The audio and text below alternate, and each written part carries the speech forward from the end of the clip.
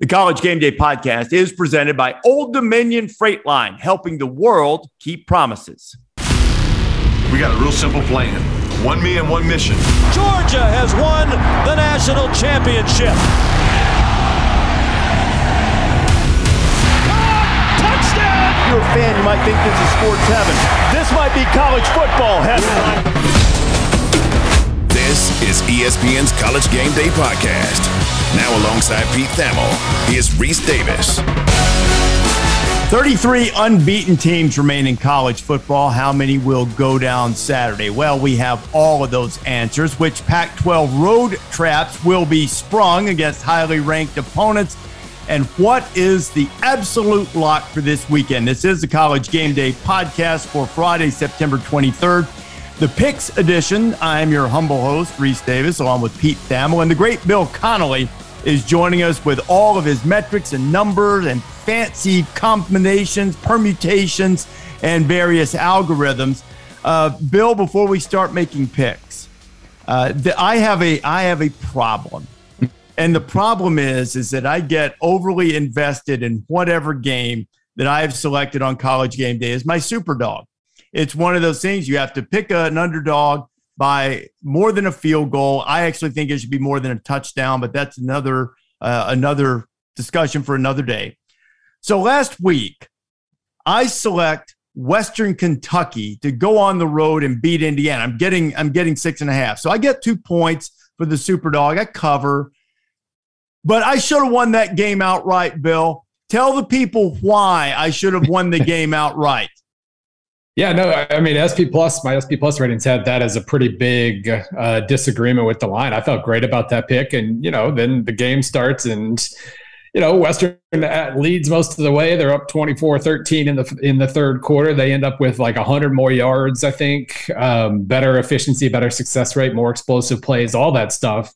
And they don't win. It was that was the biggest, my post-game win expectancy number. We talked about this previously.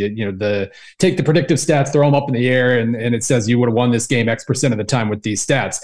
It was 89% for Western Kentucky. They win that game 8 out of 9 times, basically. But this was the 1 out of 9 where Indiana forces a red zone turnover and gets a few more. They gave them one. They didn't force anything. They accepted the turnover that was handed to them in the red zone there. And they get a 2-point conversion. They win in overtime. And I always feel bad. Anytime we've got a team like this that has now won a couple of games that they probably shouldn't have won in Indiana. I always hate it when it's Indiana or like Duke or somebody like that. It should be an actual name, a team that wins a lot, because their fans deserve to be, all fans deserve to be happy at some point. And Indiana fans are very happy right now. And that happiness probably isn't going to last all that much longer, but good for them. Congrats for being 3-0. The stats suggest it was not the most deserving 3-0 start in the world. It is not. And Pete, I say this because it looks like I'm going to be buying ribeyes for the world, because I'm at the bottom of the standings, 11-21. No Beyond Meat, by the way. No Beyond Meat. We just want to make that very clear. No, this will be actually from a cow. I just wanted you to know, Pete, that I am having some bad luck combined with some bad picks. So I probably should be a little better than I am, but I'm not. So that's where we stand right now. Yeah, you have done an elite job finding new ways to lose your picks, Reese. We appreciate the creativity, because the extra pain gives us slight delight. Yeah, because you're so much better. You're a whole full 2 games ahead of me. Way to go! Oh, Pete's on a heater. I really shouldn't be ahead among the 3 of us with a 15-17 record, but I mean, I'll take it. Just getting warmed up. We're only a quarter of the way through the season. It's funny. Sarah is the only one with the winning record. Taylor's under 500. Yeah, well, that's why you shouldn't gamble. Well, that's because Sarah is busy getting all of the coaches from all of her alma maters fired, from Nebraska and Arizona State. And so, I mean, if you cross Sarah, you're probably going to be out of a job. That's why she's getting all of her picks right. So you guys ready to dive? Sarah's taking online credit at Georgia Tech. Are they next? Are they next, Pete? I mean, I wouldn't ever put anything past Auburn, but I would think, those two are going to be in a similar. I don't think either of those coaches will be coaching on Halloween. Let's put it that way. You know what? I'm sure Pete will update this because nobody does in the whole industry a better job than Pete of getting the last minute information. See the story that TJ Finley might not be able to play for Auburn. Robbie Ashford, who's a guy I really liked coming out of high school, but he's been erratic. I would assume it's going to go. Calzada has been buried. They play Missouri this week, and that could turn into, after what happened against Penn State, the way the game went, not just losing it, that could turn into a really, really big deal for Auburn on Saturday. Yeah, that was demoralizing the way it played out. I'd like to see a little more from the Missouri offense. I'm not sure they're going to be able to replicate the Penn State formula in that regard, but maybe they've been saving some stuff in reserve and they kept it vanilla against Abilene Christian on Saturday on purpose. We'll see.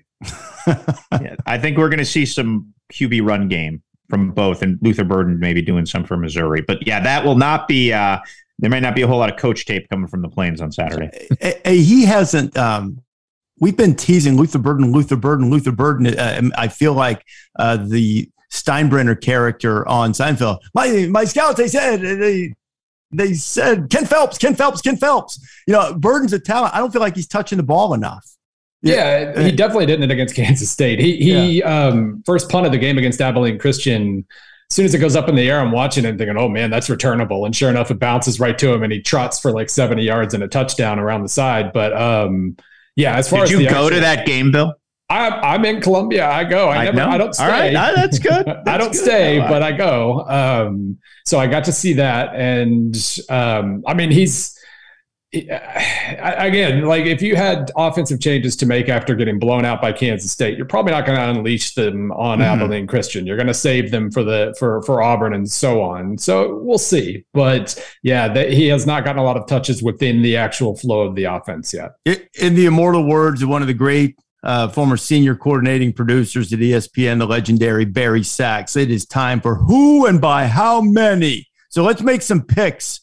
Guys, what do you say? Taylor, you are laying out the games and the order in which you're making selections. I'm going to try once again to improve on going with my gut instinct and not overanalyze these and see if I can change my fortunes. You guys ready to pick?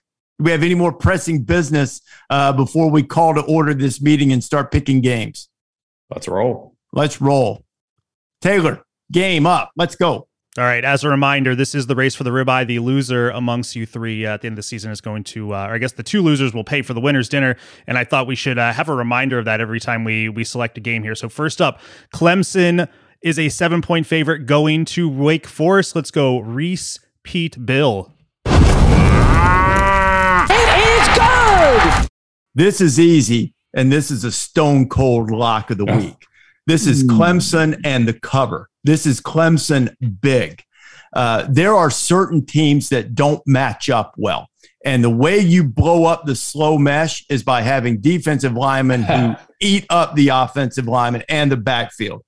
Recent results. Clemson has beaten Wake Forest by 21. Clemson has beaten them by 24. Clemson has beaten them by 49. And Clemson has beaten them by 60. They won't do that to them. And I know Clemson has offensive problems. You can take this one to the ribeye store. Clemson covers with ease. So I having a knack for missing big games and big moments, I left Boone on Saturday and went to Wake Forest and watched their Liberty game. And Liberty is a salty little outfit, by the way. They have some pretty good. They have some pretty good skill. I was impressed seeing them in person.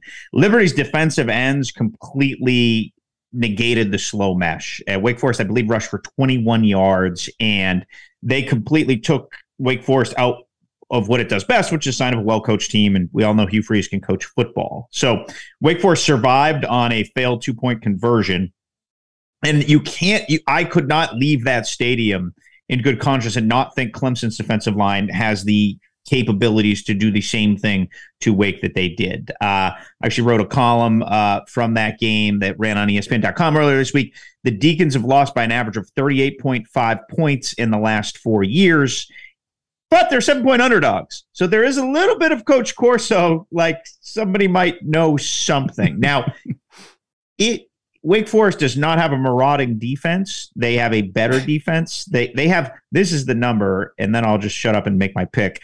39 fifth, sixth, and seventh year players. All right. So there's going to be a sense at home where they won't get rattled. That said, Sam Hartman was not sharp Saturday. They need like mid-form 2021 clicking on all cylinders Sam Hartman, and that just wasn't it. Now, obviously, he had a significant medical condition that kept him out for about a month. It will be interesting to see if them surviving Liberty gets them focused and going. But I have to take Clemson off of empirical evidence. Well, congrats in advance to Wake Forest then. Yes. We know what happens when we're unanimous, and we're going to be unanimous here. Like from a numbers standpoint, not even worrying about the matchups. From a numbers standpoint, my SP Plus says more like a 10-point game here than 7. So obviously that gives a Clemson lean as well. So it is kind of a weird spot for Wake Forest right now. I was looking through some of their stats. They're 28th in passing success, right? Obviously, Hartman's only been part of that, but I mean, passing game's fine. As he gets sharper, it's going to get even better, and everything's fine there. They're 119th in rushing success rate. That run game, the slow mesh, all that stuff just isn't really working this year, and that's kind of interesting. And it's not going to work against Clemson. We know Clemson we know everything that their front has to offer, but their pass defense has been really sketchy. And, we knew that there were going to be some new pieces there, but it's been sketchier than I really expected it to be early on here. And they have, 42 points in 3 games isn't just a ton to allow, but when you play Georgia Tech, Furman, and Louisiana Tech, 14 is a little more than you would expect. So,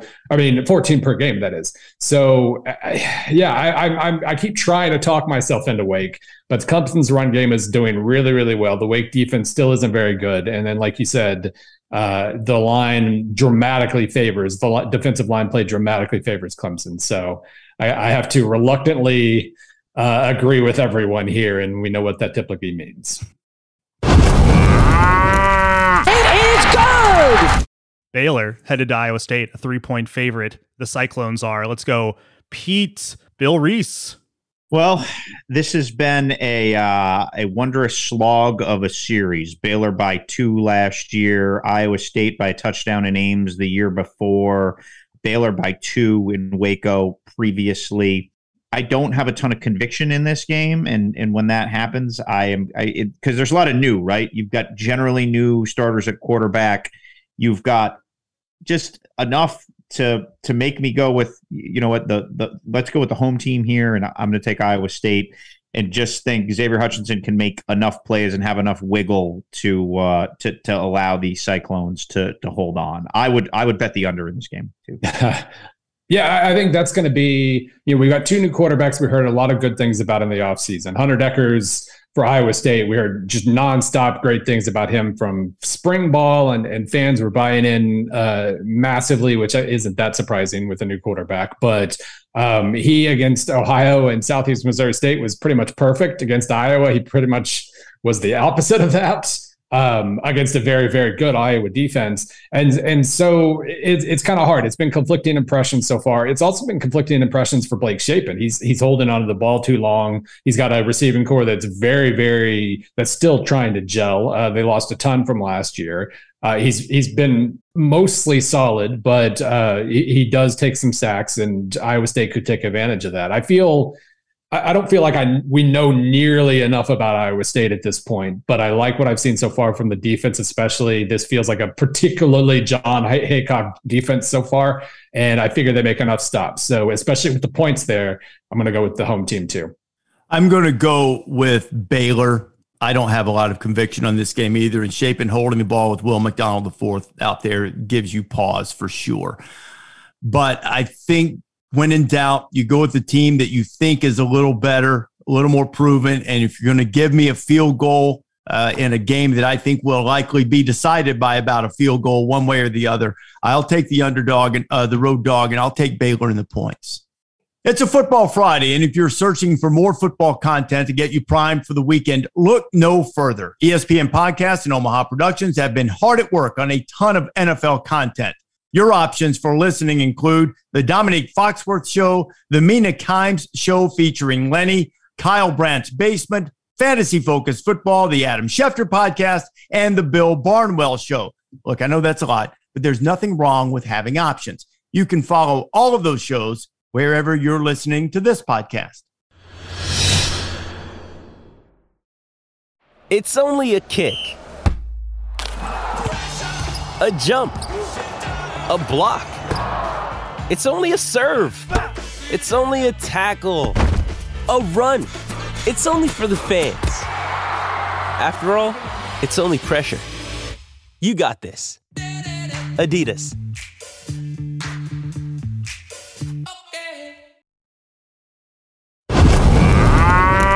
It is good! This is the ESPN hates my favorite team game of the week. Duke going to Kansas. Kansas a 7.5 point favorite. Let's go Bill, Reese, Pete. Oh man, like this is fun. I like that this game, obviously this is a game to have, the maximum amount of gravity. We got to have it pretty early before they actually start losing games. But, I love that these teams, that these fan bases are energized, and I love what these quarterbacks have had to offer so far. I do my weekly, I award the Heisman each week in my Monday column, and, like right now, Jalen Daniels is in the top 5 in terms of just week to week points. He's just been so fun, and he's capitalized on everything we thought we saw from him late last year. And Kansas is a really fun team. Their defense still is not trustworthy even slightly, and it's going to backfire on them when we get further into conference play. But I think, what do we say the line was in this game? 7.5. Man, now I'm talking myself out of it. If it was 6.5, I would definitely be going Kansas. So this is pretty tricky because Duke can also move the ball. I'm reversing course mid. I think Kansas wins, but that's probably a little bit too high a line for a team with this defense. So high scoring. I'm hoping this one goes over because it'll be a lot more fun that way. But I guess I'll lean Duke with those points. Let me first address what you said, Taylor, at the beginning, the ESPN hates my favorite team motif. I know some people at Kansas were upset. We can tend to be a prisoner of the moment when it comes to selecting game day sites. You go to Appalachian State, it's off the beaten path. You get an unbelievable scene, and you think, where's another off the beaten path place to go the following week? Well, Kansas and Duke are both undefeated. That's an unusual thing. All of these basketball powers are undefeated. Kansas, Duke, Indiana, Carolina, which seems like Carolina's lost, but they haven't. Anyway, I digress. You got to wait a little bit. You've got to earn it a little bit more to get game day to come to Larrytown for football. Well, we've been there 1,000 times for basketball, and I love it. There is nothing. There are a few culinary delights that are bad for you, better than going to the Wheel and getting a Wang burger, which is a burger with a nice fried egg or two on it. Delicious. And I love going to Larrytown, but you're going to have to show me a little bit more first before you get game day. I mean, the poor people up in the Palouse sent a flag around the country for 15 years before they finally got a visit from College game day. So I'm not apologizing for not being in Lawrence this week. That said, I really like what Lance Leipold is doing. Bill has hit on Jalen Daniels, who I think is terrific. Mike Elko is absolutely the perfect guy at Duke. He fits like a pair of trousers that just are perfectly tailored and suit you just right, but it won't be enough. Too much offense for Kansas, and I say I will take Rock Chalk Jayhawk and the cover while still not apologizing for game day not being there. Unbelievable stat. Somebody told me last night, and I looked it up to confirm it. Kansas has not been favored over a Power 5 team since November of 2009. Yeah, there's been a lot of since 2009 stats coming out over these last few weeks. Yes, that is unbelievable, yet completely believable. So I give Kansas a ton of credit. I give Lance Leipold a ton of credit. They have 2 of their 4 captains are Buffalo transfers. They have a left guard from Central Missouri named Dominic Puny. They have one of their best wide receivers is a walk-on, Quentin Skinner, who got put on scholarship. They are just sort of this band of misfits that has come together and given us a rollicking good September. God bless them. I don't know if I think they're going to win by 7.5 points. So, and look, Mike Elko has done an unbelievable job at Duke. I got a feature that is coming out today on ESPN.com on Friday about Elko and what he's built and how he's built it there, and a little bit about his path. And there is, I think, a a genuine excitement there that he can chart that program on a course like Dave Clawson has done at Wake. So I think they cover, but again, talk about a no conviction pick. Like it's just like I go back to like self misery index. Like if I pick Kansas to win by more than a touchdown and they're down 14-0 on Saturday, I'm just gonna like face palm myself. So I'm gonna predict this game as the slog that it is, and Kansas figures out a way to win tight. So I got Duke. Lance Leipold is the best culture builder in college football at this point. I went there in the spring. I wrote about it because I wanted to write a good culture piece. That's not something I've had many opportunities to do. And it's just incredible the way they go about getting buy-in, the way they develop players that are former walk-ons or D2 athletes or whatever. It's been incredible to watch. I did not expect it to take shape this quickly. They're up to like a 35% chance of bowling at this point in my SP Plus ratings. I think they started the year at like 1% or 2%. So, I mean, unreal job this so far. We just have to see if they can keep it going. That's another reason, Bill, that he should be on Nebraska's list. Yeah, I'm not saying he should be at the top of it necessarily, but guys like Lance, a guy that I love that I've brought up before about Nebraska, Jeff Monken at Army, both of those guys would be wins that maybe the fan base immediately wouldn't say it's not like the splashy Scott Frost hire. But that's the type of guy Nebraska needs, because I know it's early returns. If you can do it a little bit at Kansas, do it at Buffalo, and we know what he did at Whitewater, what more can you do with the resources and tradition and history that you have at Nebraska? But you need that type of guy there. He's another guy along with Monken that I think would be a win there. Taylor. It is good. Beth Mowens loves a good steak. We all know that. Florida going to Tennessee a 10.5 point favorite. And is Dan Mullen going to get Rocky Top stuck in his head during this week? Let's hope not. Let's go Reese, Pete, Bill. That's a big number.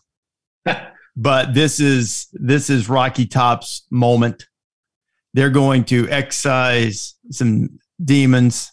They're going to get rid of some frustration. They've lost 16 of 17 to the hated Gators. They've lost, I think, 41 of their last 44 to the Big Three in terms of their Big Three rivals of Florida, Georgia, and Alabama. This is the day that they will give their all for Tennessee. This is the day that they are the team that makes the fewest mistakes and they will win.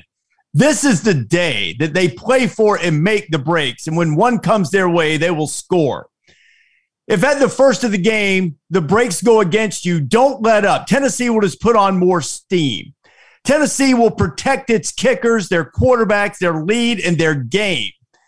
They will ball, they will cover, they will block, they will cut, they will slice, they will pursue and gang tackle, for this is the winning edge. They will press the kicking game, because here is where the breaks are made, and they will carry the fight to the Gators, and they will keep it there for 60 minutes, and the Big Orange will win and cover. $1 to each of you if you know what it was I was just quoting. I was about to look up Nealon's maxims to quote some of them. Attaboy, Bill. I started to recognize what you were saying very quickly. Attaboy. Tennessee covers. I'm going to skip the pep talk and agree with you. I just don't think Florida is that talented right now. I think we all got bedazzled a little bit by Anthony Richardson. And from talking to people at Florida this week, you can argue that the next four best players on their offense were all brought in by Billy Napier. Johnson, the tailback, Etienne, the tailback, O'Torrance, the guard, and Ricky Pearsall, the receiver from Arizona State. Now, again, you could really dive down some rabbit holes if you really wanted to start going Florida personnel arguments. But the point of that was there was some talent deficit there. I think that shows. And I do think Dan Mullen made this point on our podcast on Wednesday. I do think Florida has the kind of corners, very good corners, who could slow down this Tennessee offense. I just don't think they're going to be able to score with them. And eventually in that environment with a young, inexperienced team, they're going to get worn down. Yeah, I think the theme of the week, as I've been kind of piecing together my Friday column, is that it's kind of strength versus strength and weakness versus weakness in a lot of the big games this week. This one's no exception. When Florida has the ball, I mean, they've been running the ball like crazy. And Richardson's been a part of that. But I mean, Johnson, Wright, and Etienne are averaging 7.1 yards per carry over about 24 a game. That's fantastic. Can't pass, but Tennessee defends the run really, really well. And granted, against pretty iffy competition, they've shown maybe a little bit of vulnerability against the pass as well. So those are the hardest matchups to figure out. I do figure, like, if this wasn't Tennessee, Florida, we wouldn't be really questioning any sort of, can Tennessee win by double digits things. I looked up in our gambling database over the last 40 years, how often has Tennessee been favored by this much? The answer is they haven't. I think the biggest line they've had in their favor was -5. That was in 2002 when they lost by 17. So it's a weird matchup, and obviously Tennessee's history makes us kind of question them. But on paper, Tennessee's double digits better than Florida at this stage in the game, I think.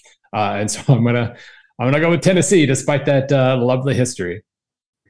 This means Riva Labe, our social media ninja, is going to be very happy because we went all Vols and she is a hardcore Gator. She is a hardcore Gator, and she will be irate on Saturday if the game starts going sideways for the Gators. It is good.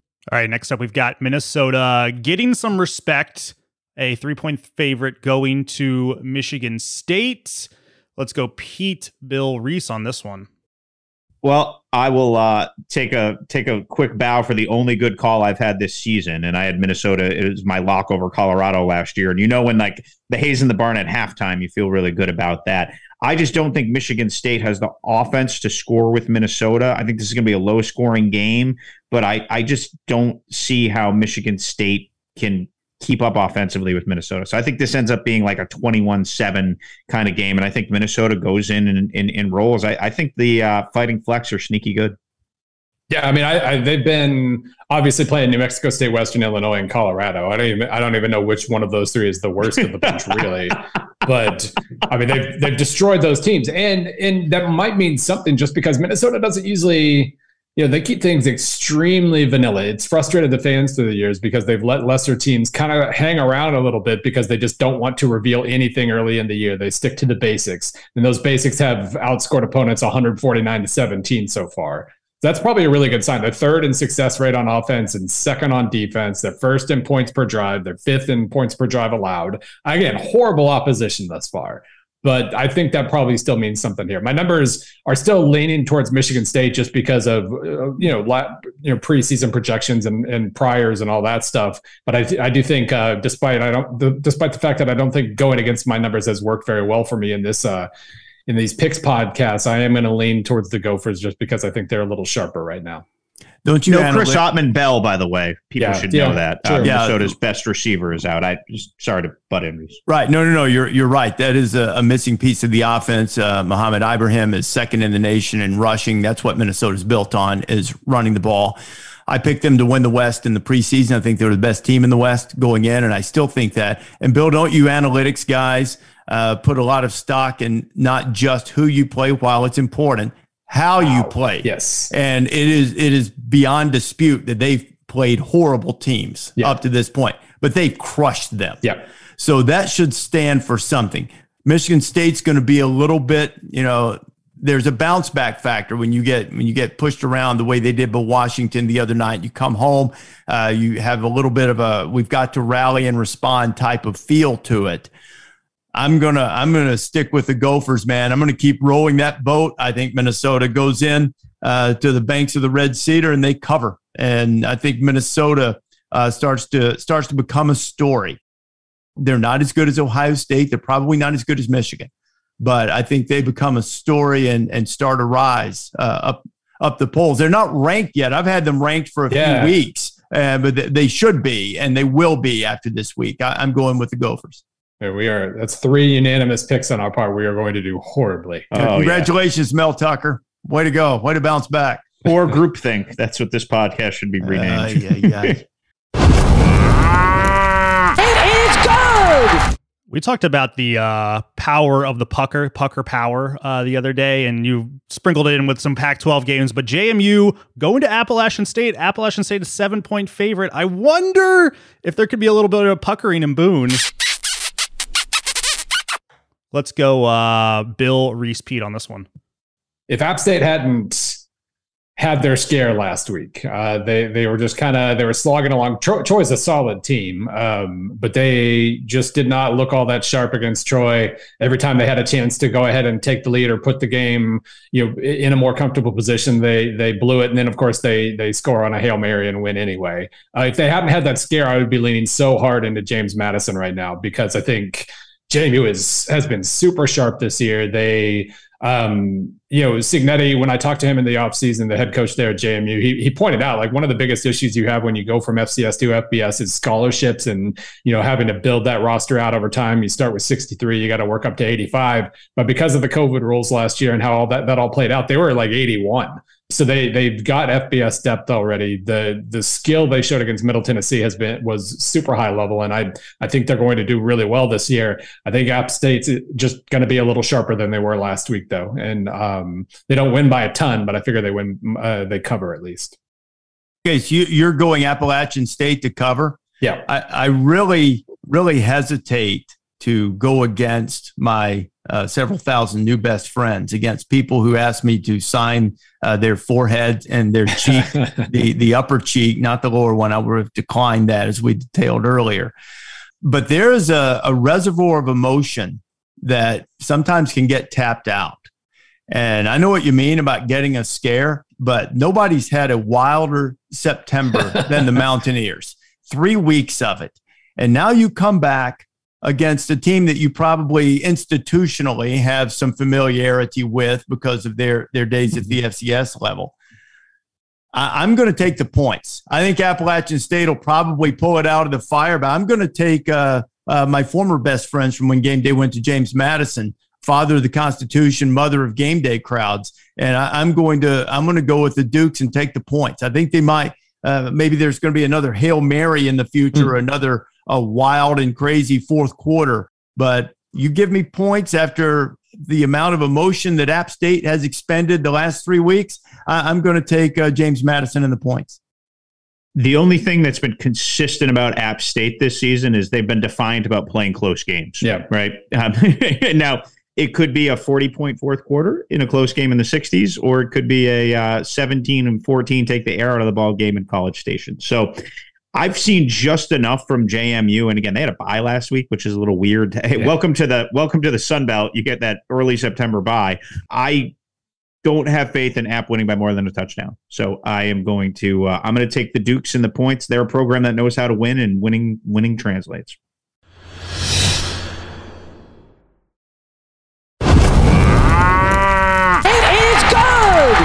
Next up, Oregon, a 6.5-point favorite going to Washington State. Let's go Reese, Pete, Bill. I've got a question. What is that we keep hearing? I mean, it's a cow. What is that sound effect that you've added to this podcast? It's the cow you're going to buy me in December for my ribeye. Well, maybe, but still, what is that, Taylor? We've got a cow moving as it is engulfed in flames, ready to be prepared and put on your plate. And then Beth Mowens confirming that the steak is indeed good and delicious. So I thought that was just a little fun flavor for the pick show. Oh, okay. I'm glad Beth's making an appearance on the podcast. So I'm giving 6.5 if I take the Ducks, Washington State, right? This is one of those Pac-12 road traps. This is a difficult place to play, particularly if you're coming off a big win as Oregon is. But they were impressive against BYU, probably a little something to prove after the face plant against Georgia. Washington State hasn't done on offense what I thought they might when Cameron Ward came in, maybe improving as he goes, but he's still been sacked a lot. He's thrown 3 interceptions. They've played close games. I think Oregon's too talented. I think they can get pressure on the quarterback, and I'm going to say that Oregon covers this barely, not without some scares, but I will say Oregon covers barely. All right. We've got to go in tempo here. So I'm going to I'm basically going to take 2 road favorites and hate myself in these Pac-12 games. So I would just sum it up that way. It goes against all my instincts. It goes against all the empirical evidence of the first few weeks. But I just think I don't trust Washington State's offense to be able to score with Oregon. So I will take the Ducks, who've gone through a little adversity, and that can shape you and get you going quick. Yeah. This is another one of those strength versus strength, weakness versus weakness things. I have a lot more questions about Oregon's defense right now, but I have a lot more questions about Washington State's offense too. I'm not really sure how that matchup shakes out. So I'm just going to lean on the fact that Oregon, even against Georgia, Oregon was very efficient moving the ball. They didn't get any big plays, and so they eventually stalled out every time against Georgia. But they moved the ball better than the 3 points they scored would suggest. And then they've, scored 111 points since. So I do think, as long as Bo Nix on the road, we haven't seen much of bad Bo the last 2 weeks, and maybe he starts to try to do too much and this game turns pretty quickly. But the Bo that we've seen, even against Georgia, he only had a couple of those passes. I trust that version of what we've seen so far. So I also kind of hate myself already, because it'd be super fun if Washington State, if this game went down to the wire, but I do trust Oregon a little more right now. Can't you see Bo Nix running in a Palouse fog, backwards with the dun dun dun dun dun dun dun? That's all I want from life. Although I can't root for it now because I just picked Oregon. You're a simple man, Bill Connolly. We appreciate that. It is good. We got another big one in College Station. The Aggies are a 2-point favorite over the incoming Arkansas Razorbacks. Let's go, Pete, Bill Reese. I will take functional quarterback play over dysfunctional quarterback play. And so I will take Arkansas going in and winning.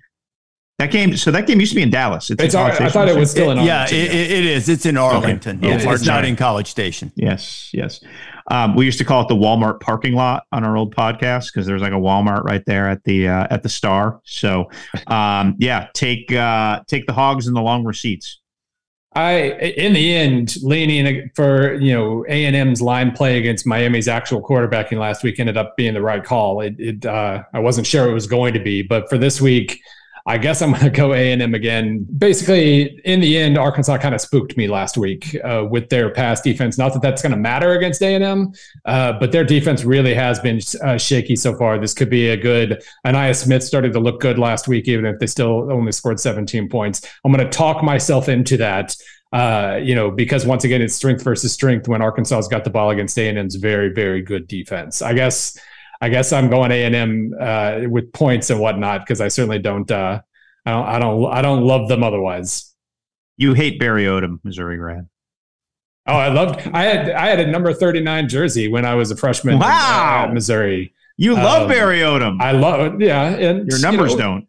My numbers certainly don't right now, and that's what I'm leaning on. Bill Connolly owned a Barry Odom jersey. What a gem! That is a nugget that you just don't get anywhere else. That's right. That's what I want on your backdrop, not this beige prism. That's right. Backdrop you've got right there. Number 39. Yeah. Send money. Send help. I was a hapless dork right from the start. I never had a chance in life. I have the same worries that you guys do about Arkansas, and I sat there almost slack-jawed watching them almost let Petrino hop on the Harley and ride out of there with a win. That was too easy. I'm sorry. My apologies. It did bother me. I know A&M hasn't shown a lot in the pass game front. I'm gonna go with the Aggies too, and say that perhaps Appalachian State was a bit of an aberration. Another low scoring game like Miami. If it gets up into the upper 20s, then I'll be wrong about this pick. But I'm gonna go A&M and lay the 2. It is good. Kansas State heading to Oklahoma. Oklahoma 13-point favorite. Let's go, Bill Reese Pete. I'm absolutely going against my numbers in this one. I got SP Plus has OU by 16, and after what we saw last week, it makes perfect sense. I'm not falling for it though. Last week was the perfect. OU's going to be this. They're going to run away with everything now, and Kansas State actually stinks. with what OU did against Nebraska and Kansas State did against Tulane. But I still trust K-State to keep this one close. They're not going to win, I don't think. They just don't have enough to offer on offense. I was hoping for the best when it came to Adrian Martinez there, and it certainly has not started off. We're already seeing the, will he have to replace Martinez rumors and all that. So this could implode. But I trust the Kansas State culture there. They're going to come up with some tricks, and even if they only lose by 7-10, I'm gonna trust that they do that.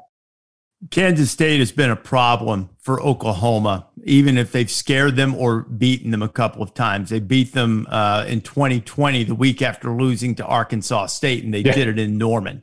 They've turned in a few years before that a terrible performance against TCU, and then almost beat that great 2017 Oklahoma team, and they should have, for whatever reason, a different regime at OU, but K-State has given them fits. I could not have been more stunned by the outcome of the Tulane game last week. Willie Fritz is back and alive. I was really high on Kansas State, and I thought Martinez would play better than he has up to this point. And I'm still taking Kansas State and the points. I probably shouldn't. They scared me to death last week. They shook my confidence in them, but I'm going to rely on a little bit of history of Kansas State playing poorly and then getting Oklahoma and playing either over their heads or to the utmost of their ability. So I'm going to say Deuce will make a couple plays. Martinez played pretty well against OU last year in a Nebraska uniform. So I'm going to take Kansas State in the points with the idea that OU will still win the game. So I have some faith in the ethos of Kansas State's program, special teams, defense, but I also have some faith in their defensive line, where I just don't think Oklahoma is going to be able to march up and down the field. Kansas State's won 2 of 3 in this series. Felix Nduke-Uzoma is one of the better defensive linemen in the Big 12, and I think he'll be able to flummox Dylan Gabriel enough, slow them down some, and I look for I'm not going to be so bold as to call a win, but I could look for a salty little cover, which means Oklahoma is going to win. Oh man, like we're doing this all wrong this week. Yes, we really are. We are joining forces and jumping off the mountain together. I haven't done Dylan is Barry Odom jersey. Hey, somebody add up at the end of the podcast. We're about to make our last pick and see just how many games that we group thinked on. Yes. We can update on Twitter on Saturday what our groupthink record is. Yeah. I'm gonna go 3-7 this week and still lead heading into next week. You're like Bo Pelini over Bo Pelini over Scott Frost. You can go on a losing streak and still have a better that's Bill's record. Strategy now. He's going to. That's right. I'm just going to aim as us and try to stay ahead of us. Strategy. All right, give us the last one. Last one, USC, a 6.5-point favorite, traveling to Corvallis. Will it get weird? Reese, Pete, Bill. Gonna get weird. Sooner or later, the Trojans are going to face some adversity, and that is going to come at 6:30 Pacific time in Corvallis. It's only 6.5. I wish I had another point or two to work with, but I think one of these Pac-12 road traps is going to be sprung. I don't think Washington State's good enough. I think Oregon State's pretty good. The turnover luck can't continue. I mean, SC has collected 10 turnovers. They've yet to turn the football over. Oregon State's been pretty good in collecting them, but they've given some up. If Chance Nolan throws interceptions, if they put the ball on the deck, then this game will get out of hand. If they don't, and if maybe this isn't going to be a season-long thing where all the turnovers go SC's way, then Oregon State might have a chance for the monumental outright upset. As it is, I'm going to say that this is the one that gets to the edge. Lincoln Riley faces his first bit of adversity. Caleb Williams looks around and goes, wow, this looks a lot like Manhattan or like Ames or someplace. And I'm going to take Oregon State in the points. So it hasn't been a great week for the Pac-12, right? George Kliavkoff went on a podcast and started sprouting completely untrue things about UCLA's budget. I thought it was pretty embarrassing, just for the league. That I don't know a lot about math, but that math didn't seem to add up very well. And the worst thing that could happen to the Pac-12 is them losing social media on Saturday night when the world is trying to watch this game on the Pac-12 network and can't. So they could really be in for a pretty unique Pac-12 daily double here coming up. And that said, I will. As much as I want the Beeb, and I've been on the Beeb bandwagon, as our podcast listeners know, I just think the Trojans have too much firepower. If Oregon State can play keep away, which is a hard way to live, perhaps they can cover or win. And I wouldn't be stunned if they won. But I feel awful taking two road. I just feel like a poser taking two road favorites, but I'm going to be a poser. I'll join you, I guess. First of all, the turnovers luck thing has been amazing with the formula I use for that in terms of, how much you can expect to recover fumbles and intercept passes. It's been 12, 13 points per game that they've benefited from turnovers so far. And that from turnovers luck, I should say. They're generating a lot of turnover chances, but they're still securing those interceptions a little too easily. And that's probably going to regress. I think what we've seen so far from USC is that we know their fatal flaws and we know when they lose, we know kind of how it's going to happen. They can't stop the run at all. They've just been dreadful defending the run so far. And Caleb Williams, he doesn't face a ton of pressure, but he's a little too poised, we'll say, in the pocket, and he ends up taking more sacks than he should. So basically, they can't stop the run. They can't protect Williams, and a game turns on them in the second half, and they lose. I don't think Oregon State has the pass rush. That's the major thing. Deshaun Fenwick in the run game really could get going a little bit, and they could control the ball to a certain degree. I don't think they're going to make Williams uncomfortable enough, even though this is an improved defense. So just from that alone, even if the turnovers fairy doesn't keep granting them wishes here, I think they probably have enough to win by 10 or 14 in the end. And now I'm good because I'm going to be rooting for a crazy game in Corvallis late at night. And if it doesn't happen and UFC wins comfortably, then I got the pick right instead. You get the Pac-12 network, Bill? I do not. So I'll just be following along on Twitter. I do. Someone send me a Bandit link for that, please. Yeah. Saturday night. Somebody stream it on Twitch with showing their feet like they did for that OU game a couple years ago. Pete is the OU Army. Yeah. Yeah. Pete has brought up a couple of times what Oregon State did to SC last year in the Coliseum, and I'm sure that USC would really be anxious for payback in this game if there were any players for USC who were actually in a Trojan uniform in that game last year. I know there. You guys lost to them last year? What happened? Really? How'd you guys lose that game? You lost. They scored 45. Wow! Imagine that happened. Yeah. All right, guys. What's the tally, Taylor, on groupthink versus 2-1 picks? Split down the center, 5 groupthink picks and 5 everyone else on their own island. So let's get your locks real quick, and that'll be the breaking point here in the middle. What's the rule for locks? Is it a game we've already picked, or is it something else? I think you got to go new. I think that's all right. That's so my hunch. I mean, we're just making this up as we go along, but I just think that I think we should do that too. Okay, yeah. Save me for last. I got to find one because it was Clemson's my lock. I mean, that's going to happen. That's right. You were pretty bold and confident in that. Yeah. Because Indiana fans are already mad at me, I'll just lean into that a little bit. There are a couple of over picks that are looking pretty good. Arkansas State at 57.5 looks good if you can get it around there. UMass over 44. I think that's pretty good. But we'll just lean into the villainy here, and I'll say Cincinnati minus 13 or so. I'm going to roll with Penn State. They have proven to be an explosive offensive team, and Central Michigan really showed some struggles this year early with South Al. So I think Penn State at home, nice noon kick. You got some tailbacks to keep happy that you're going to be running the ball. Obviously they have the 2 elite freshman tailbacks, and they've got some darn good veterans who they're going to want to keep feeding to keep everybody happy in that backfield. So I think Penn State runs it up and down on the old Chippewas and can cover that 28 with some ease. I'm going to stay in the Big Ten, and I am a believer in the Maryland offense. I think Maryland's a pretty good team. but not good enough. So I'm gonna take the Wolverines and lay the point. Another example of what we talked about with Minnesota. Michigan has played nobody. This is really like Michigan's first game of the season. The rest of it's been NFL preseason or getting a look at a lot of guys and seeing what they can do. But they've done what they were supposed to do, and they look good doing it. So I think that Maryland will have a really hard time stopping them. Probably a couple of turnovers will do in the Terps. So right now the number I see is 16.5. So I'm going to say the lock is Michigan laying 16.5 on Maryland. Dan Mullen, they have people who can score from Wednesday's pod.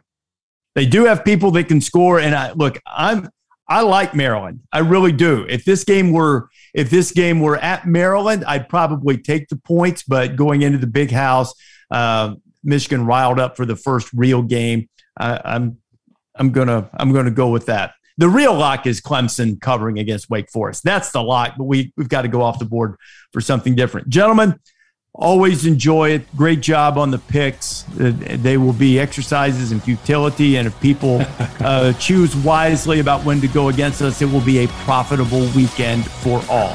Thanks for listening to the College Game Day podcast. Be sure to download it wherever you prefer to get your podcast. We'll see you next week.